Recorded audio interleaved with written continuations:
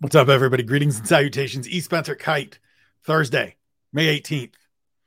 10 things I like about UFC Vegas 73. Before we get into it, the usual sort of run through.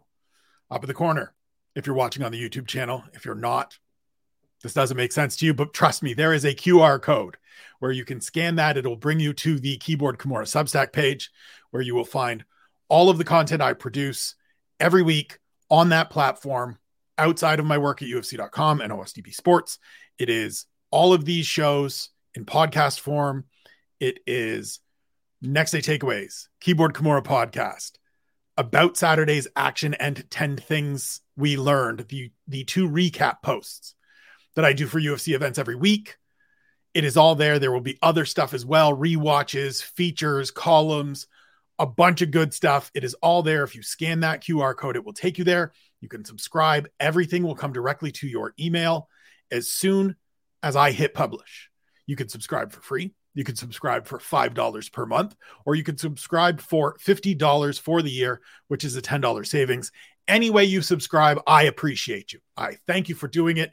It allows me to continue doing this. It shows me the support. It shows your interest in the work that I do. Those things mean the world to me. It is why I am here. So thank you.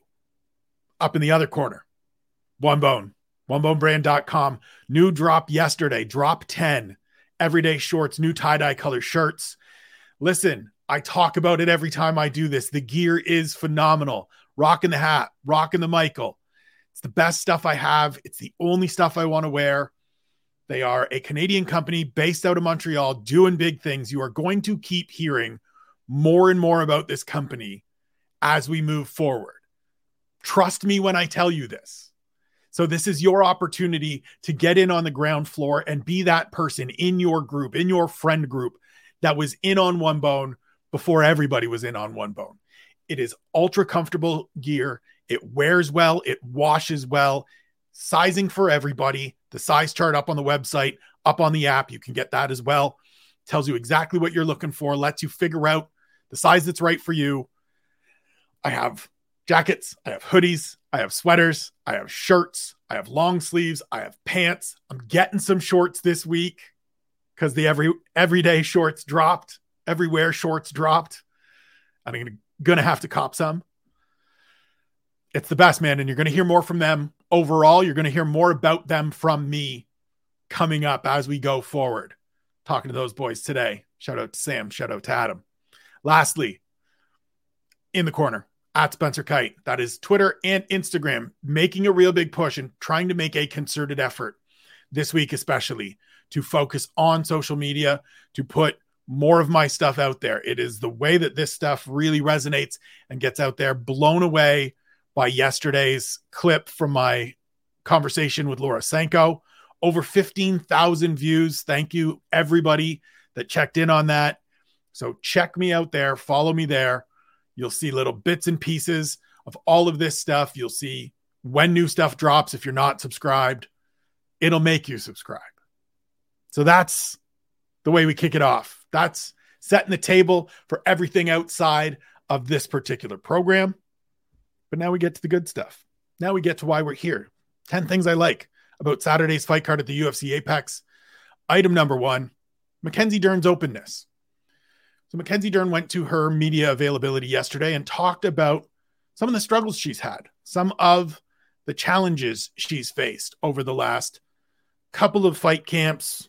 And it's all stuff, mostly stuff outside of the cage. She went through a divorce. She took some time apart from her coach, Jason Perillo, and kind of just pulled back and looked at things and admitted, look, you could see in those fights when I didn't get a finish in the first round or the second round, the frustration just started compounding.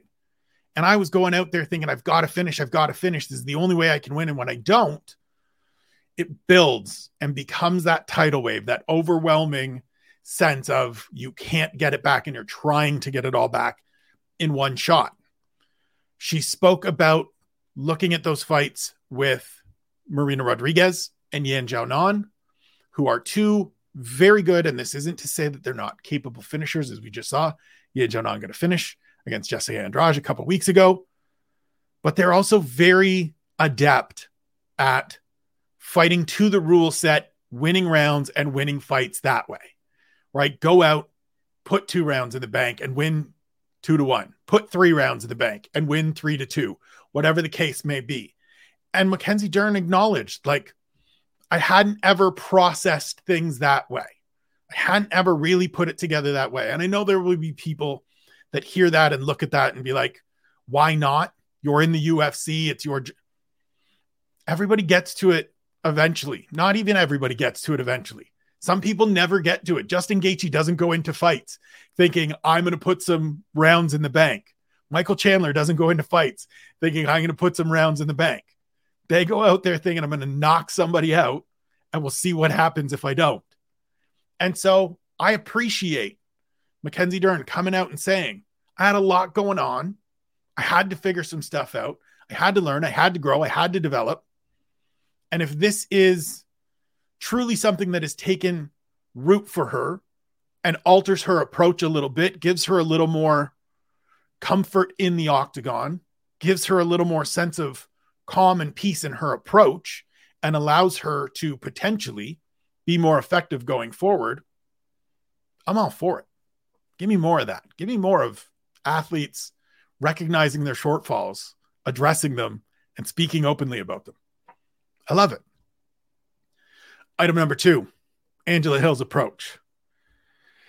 I think Angela Hill is a fighter that more and more young athletes or coaches should show their young athletes, because Angie Hill doesn't have blistering power. She's not going out there and hitting you with a one-hitter quitter. She's not a great wrestler. She's not a great submission fighter, anything of that nature.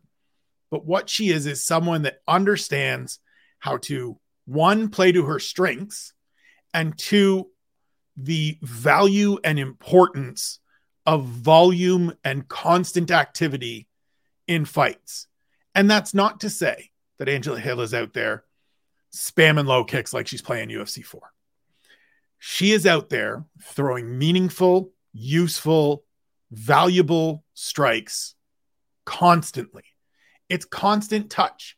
It's always just, here's a jab, here's a teep, here's a high kick, here's a body kick, here's a hook, here's something that you have to deal with.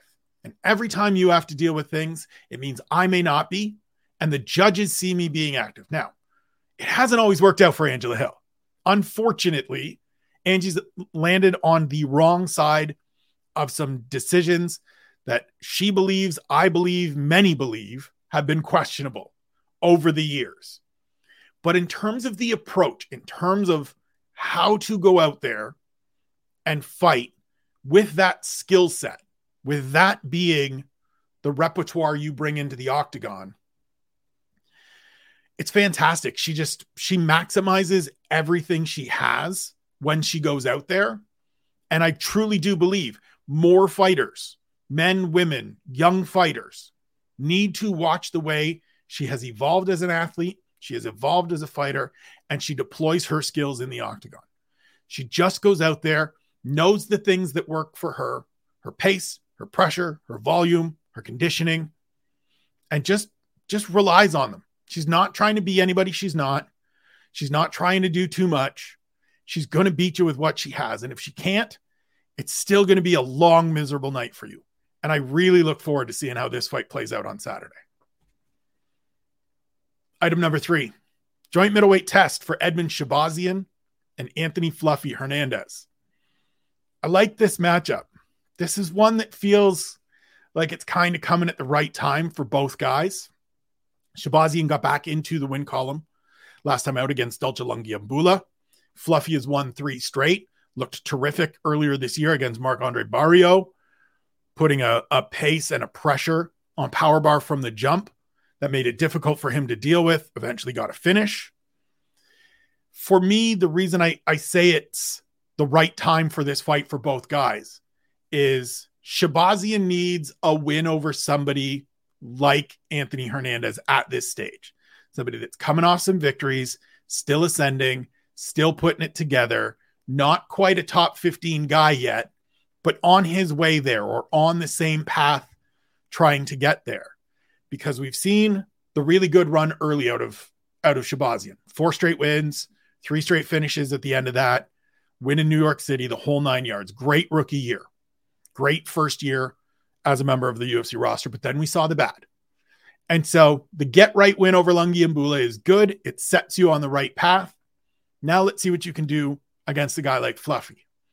And on the other side of things, this is the kind of fight that another one of the kinds of fights, similar to, I would say, and a little bit more of a graduation from the Barrio fight, but similar to it in that it's not right up into the top 15, but it's somebody that's been there before.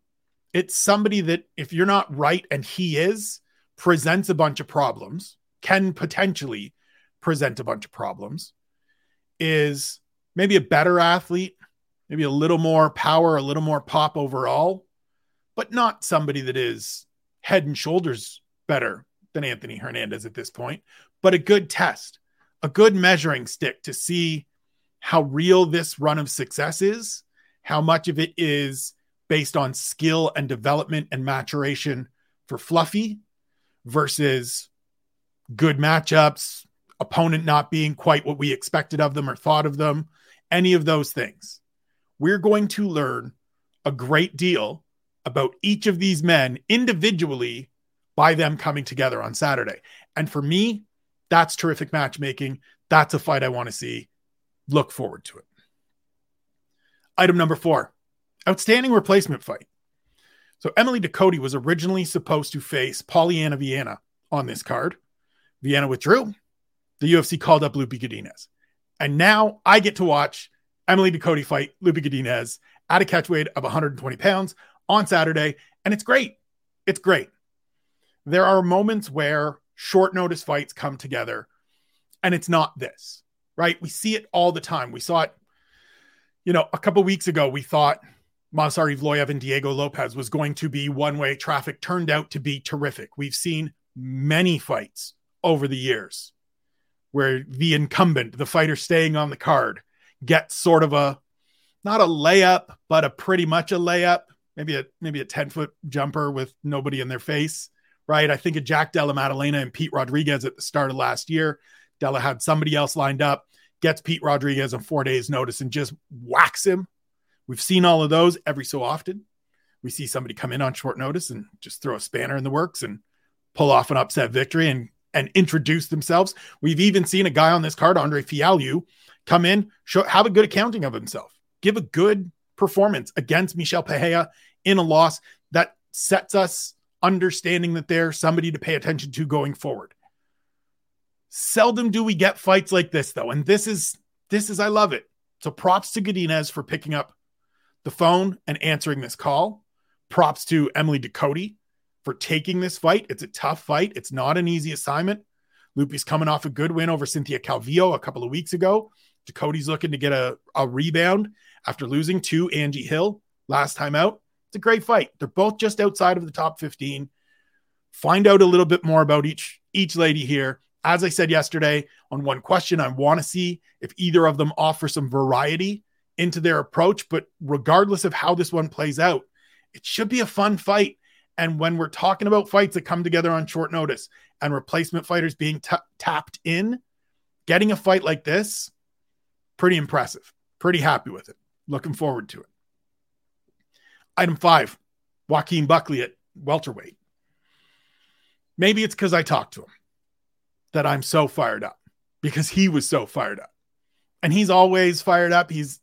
Buck is one of those guys that's always pretty energetic, speaks at a high pace, speaks at the pace I think he's going to work on Saturday in his return to the welterweight division. Always fired up, always straightforward, always honest. Admitted 85 was too big. The boys were too big. They hit too hard. It's time to come back down. And 170 isn't like I'm tucking my tail between my legs and going down because I can't cut it up here. Prior to going to LFA and eventually then getting signed to the UFC, Joaquin Buckley fought at 170 pounds. He fought Logan Storley in Bellator. That was his last appearance at welterweight prior to this, and had some success. He did relatively well. All the things that we like about Joaquin Buckley translate down a division, because while he's going to have to lose a little bit of size, The power is going to be there. The speed's going to be there. The size differences aren't going to be as vast. He's going to be able to be, in my opinion, in my estimation, more effective fighting at this weight class. Gets a great chance to prove that, to start that on Saturday against Fialho, a guy he was calling out and looking for when they were both in Bellator. He's excited about the matchup. I'm excited about the matchup. I'm excited about the potential of him at welterweight. Do I think he's going to become champion, even a contender, maybe even not break into the top 15? No, I don't see that for him.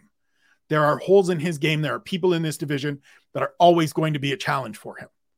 But you want to give me an all-action dude like Joaquin Buckley in the middle of the second 15 at welterweight? Sign me up. Sign me up. Let's go.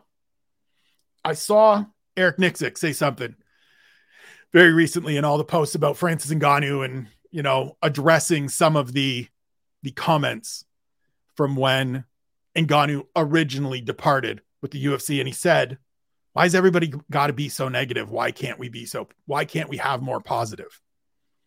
I agree, coach. I agree. I'm pumped up. We're halfway through. Quick sip of water and we get to the back half.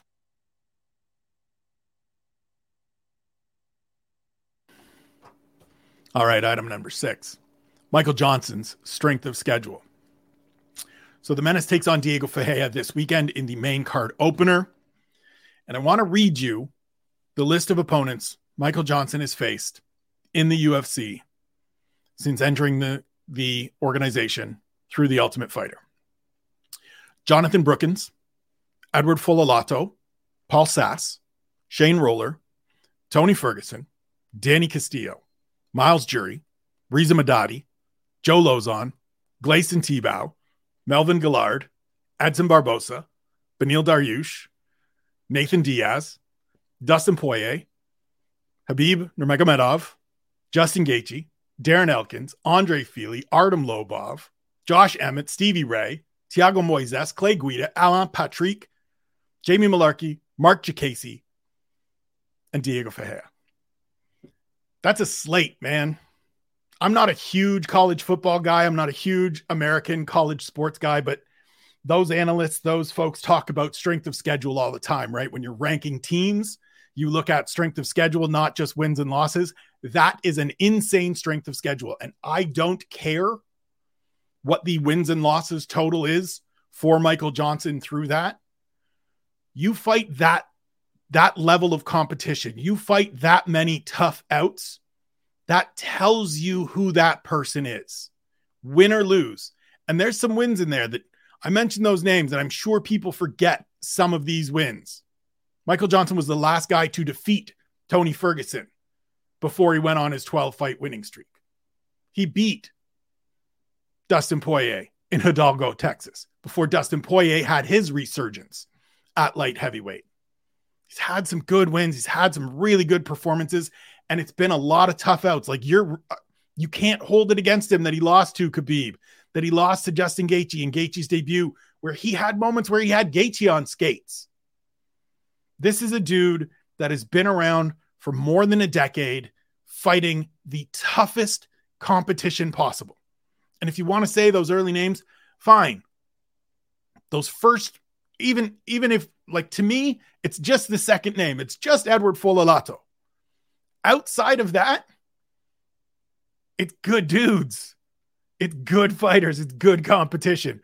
Paul Sass was a menace. Shane Roller was better than anybody remembers.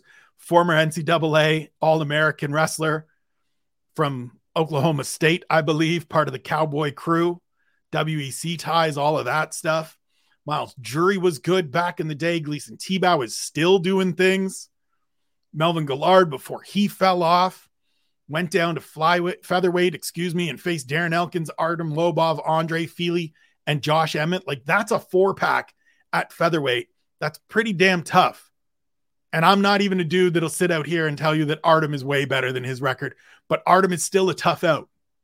And now he's come back up to lightweight, and he's gone 2-1 in his last 3 since returning. I could make the case that he beat Jamie Malarkey in that one loss. It was a split decision. And if he goes out and beats Diego Ferreira on Saturday and makes it 2 straight, 3 of his last 4.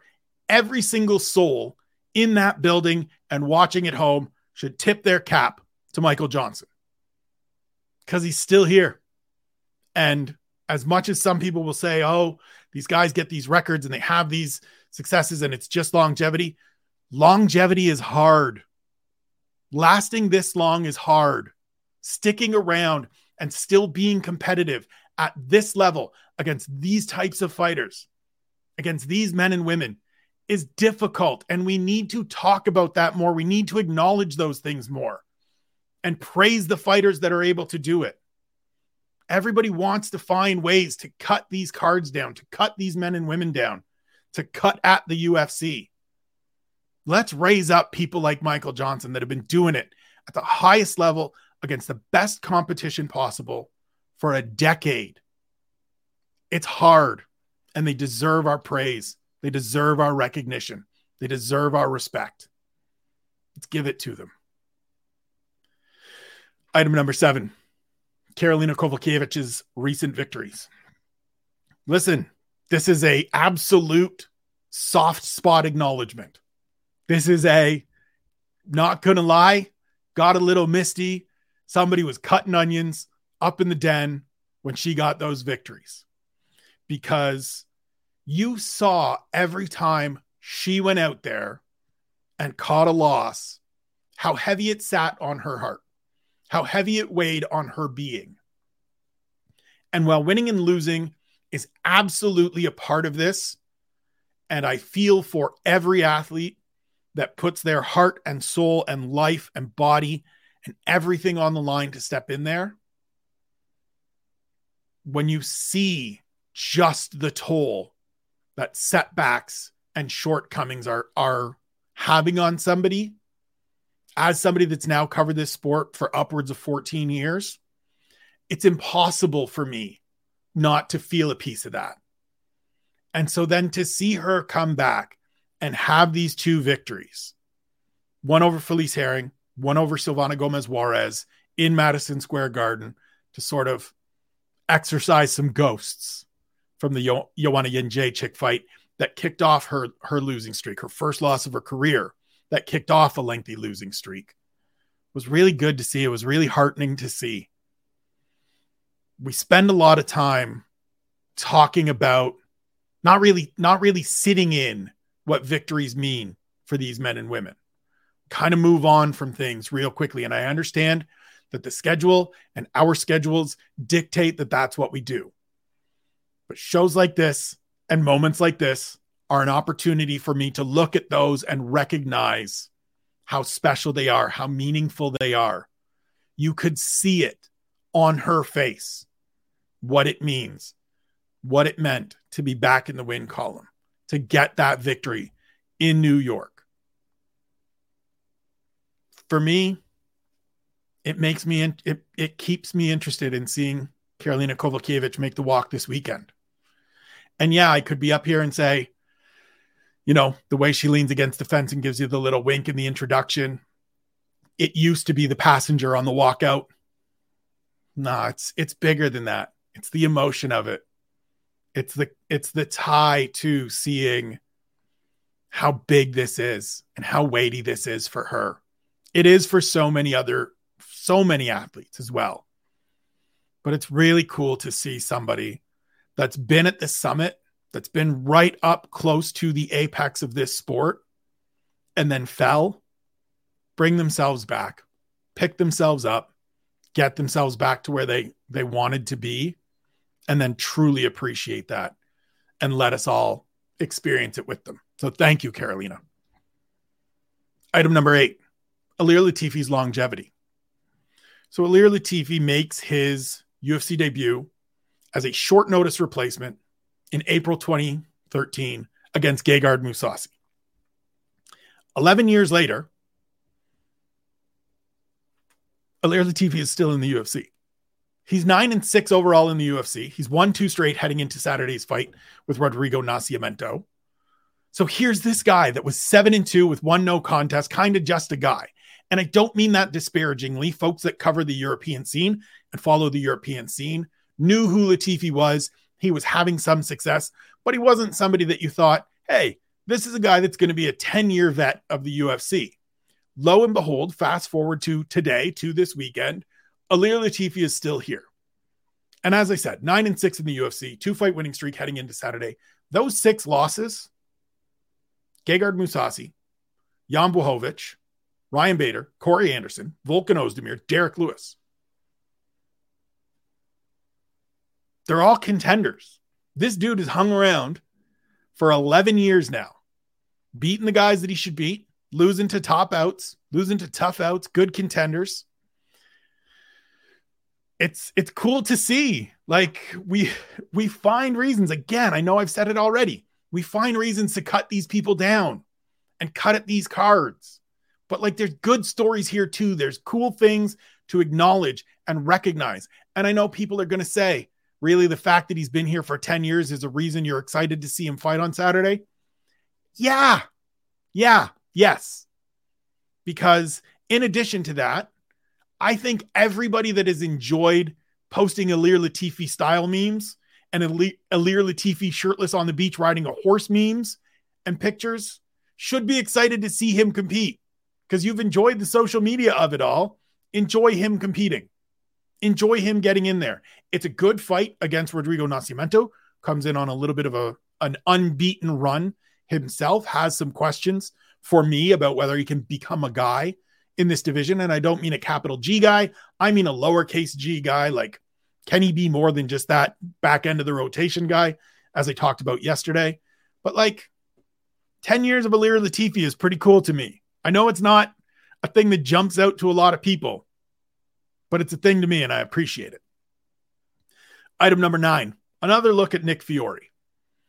Certainly this is one that is just for me.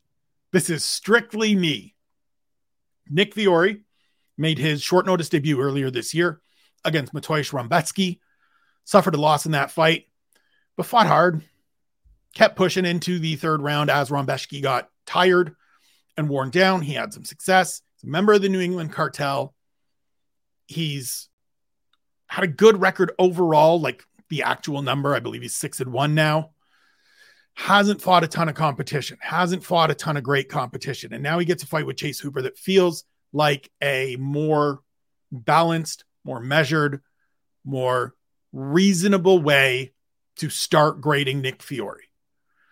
It's not that I'm going to throw out the Rebecki fight entirely, because there's pieces of that are instructive.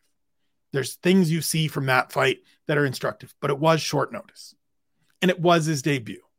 And so just like we give everybody else a little bit of grace, I'm going to give Nick Fiore a bit of grace.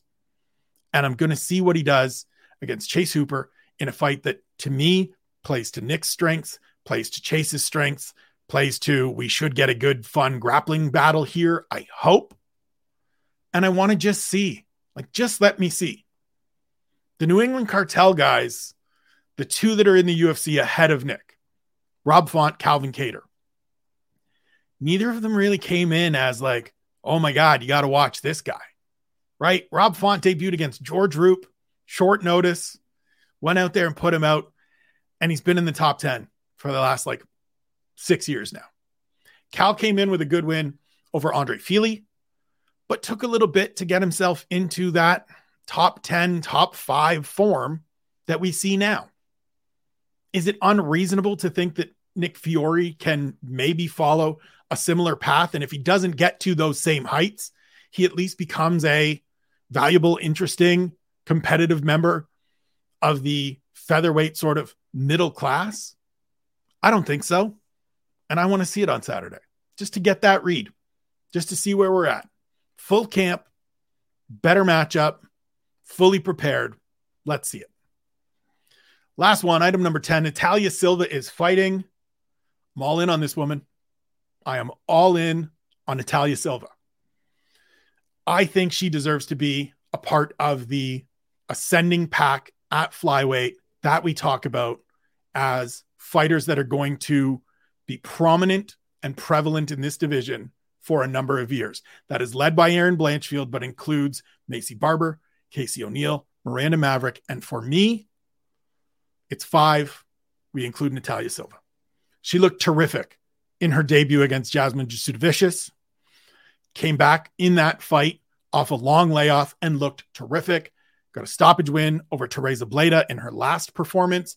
2-0 in the UFC, still in her mid-20s, all kinds of upside. I think this is a showcase fight. I think she shows out on Saturday against Victoria Leonardo.